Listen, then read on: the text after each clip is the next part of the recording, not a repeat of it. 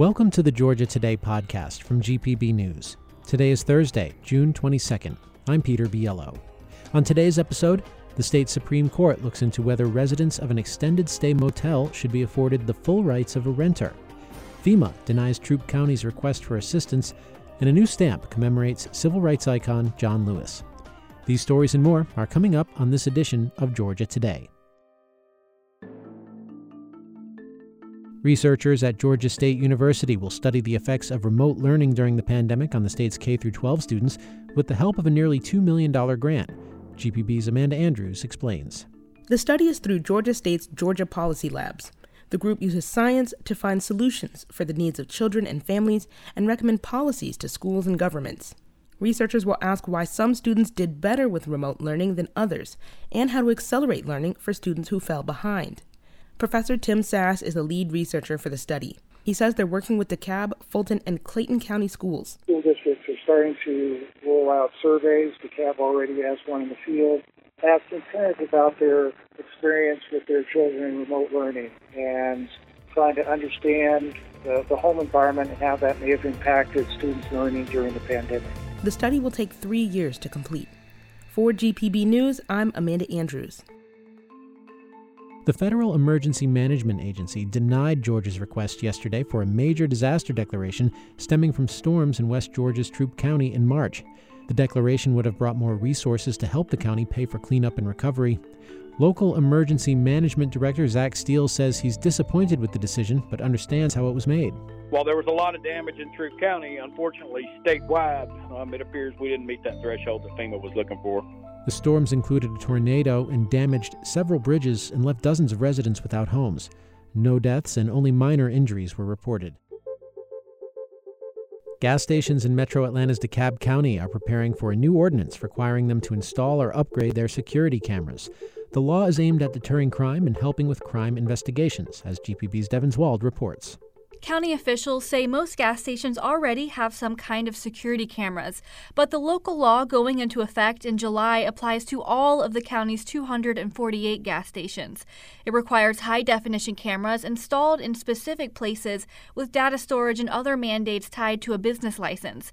DeKalb County Commissioner Lorraine Cochran-Jackson says it's the first ordinance of its kind in the state. This is the responsibility of the property owner. But the long-term effect of this, I believe, will far outweigh the cost. 6 full-time compliance officers will enforce the ordinance. A spokesperson for the Georgia Association of Convenience Stores did not respond to a request for comment. For GPB News, I'm Devin Wald. FBI Director Christopher Wray says crime aided by emerging technologies is a growing focus for the nation's top law enforcement agency. Wray made these comments while speaking at an Atlanta Press Club event Tuesday. He says the FBI is exploring new technologies to counteract the increasing threat. Cyberspace today is rife with technically sophisticated actors stalking our networks, looking for vulnerabilities to exploit, data to steal. Our IC3, which is our Internet Crime Complaint Center, reported that losses from cybercrime jumped nearly 50% last year, from 6.9 to 10.3 billion. Wray says much of their focus is on using artificial intelligence, or AI, to secure the nation. Georgia election officials say they'll need 6 to 9 months to install new software and hardware to update the state's voting system to protect against security flaws. Speaking at a Georgia Elections Board meeting yesterday, the state's deputy elections director pushed back against calls to update the system before the 2024 election cycle. The Georgia Supreme Court has set out a legal framework for deciding when a resident of an extended stay motel should be afforded the full rights of a renter. In a ruling published yesterday, justices sent back to a lower court a case involving a chain of extended stay motels and 3 residents the motels locked out of their rooms for non-payment. GPB's Grant Blankenship reports. When apartment residents pay rent, they are legally in possession of their home. When they don't pay rent, they move through the weeks-long legal process of eviction before being put out on the street. The motel residents in the case before the Georgia Supreme Court were not allowed that process by motel owners. The motel chain argued that the renters, some of whom had been residents for years, were guests and therefore subject to immediate expulsion. In their opinion, justices ordered the lower court to reconsider the case, not just in light of the literal language of the rental agreement, but also on things like who cleans the rooms, who decorates the interiors, and who controls house guests and locks, all of which play into that legal precept of possession of a property. The case now goes back to a trial court in DeKalb County. For GPB News, I'm Grant Blankenship in Macon. 3 congressional leaders unveiled a new stamp yesterday that commemorates the late Georgia Congressman John Lewis, a civil rights icon who served more than 3 decades in Congress. The stamp features a photograph of Lewis taken by Marco Grobe on assignment for an August 2013 issue of Time magazine. The Postmaster General said the Lewis Forever stamp will be issued in July.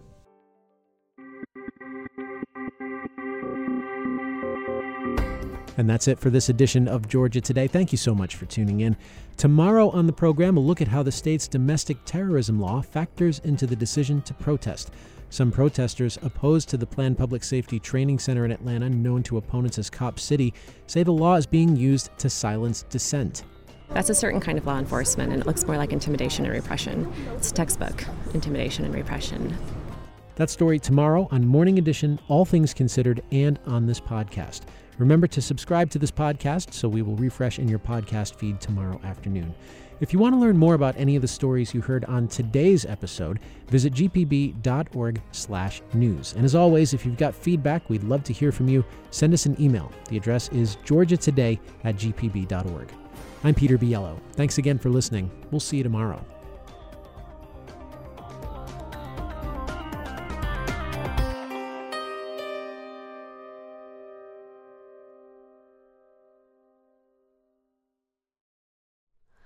Hi, it's Terry Gross, the host of Fresh Air. We bring you in-depth, long-form interviews with actors, directors, musicians, authors, journalists, and more. Listen to our Peabody Award-winning Fresh Air podcast from WHYY and NPR.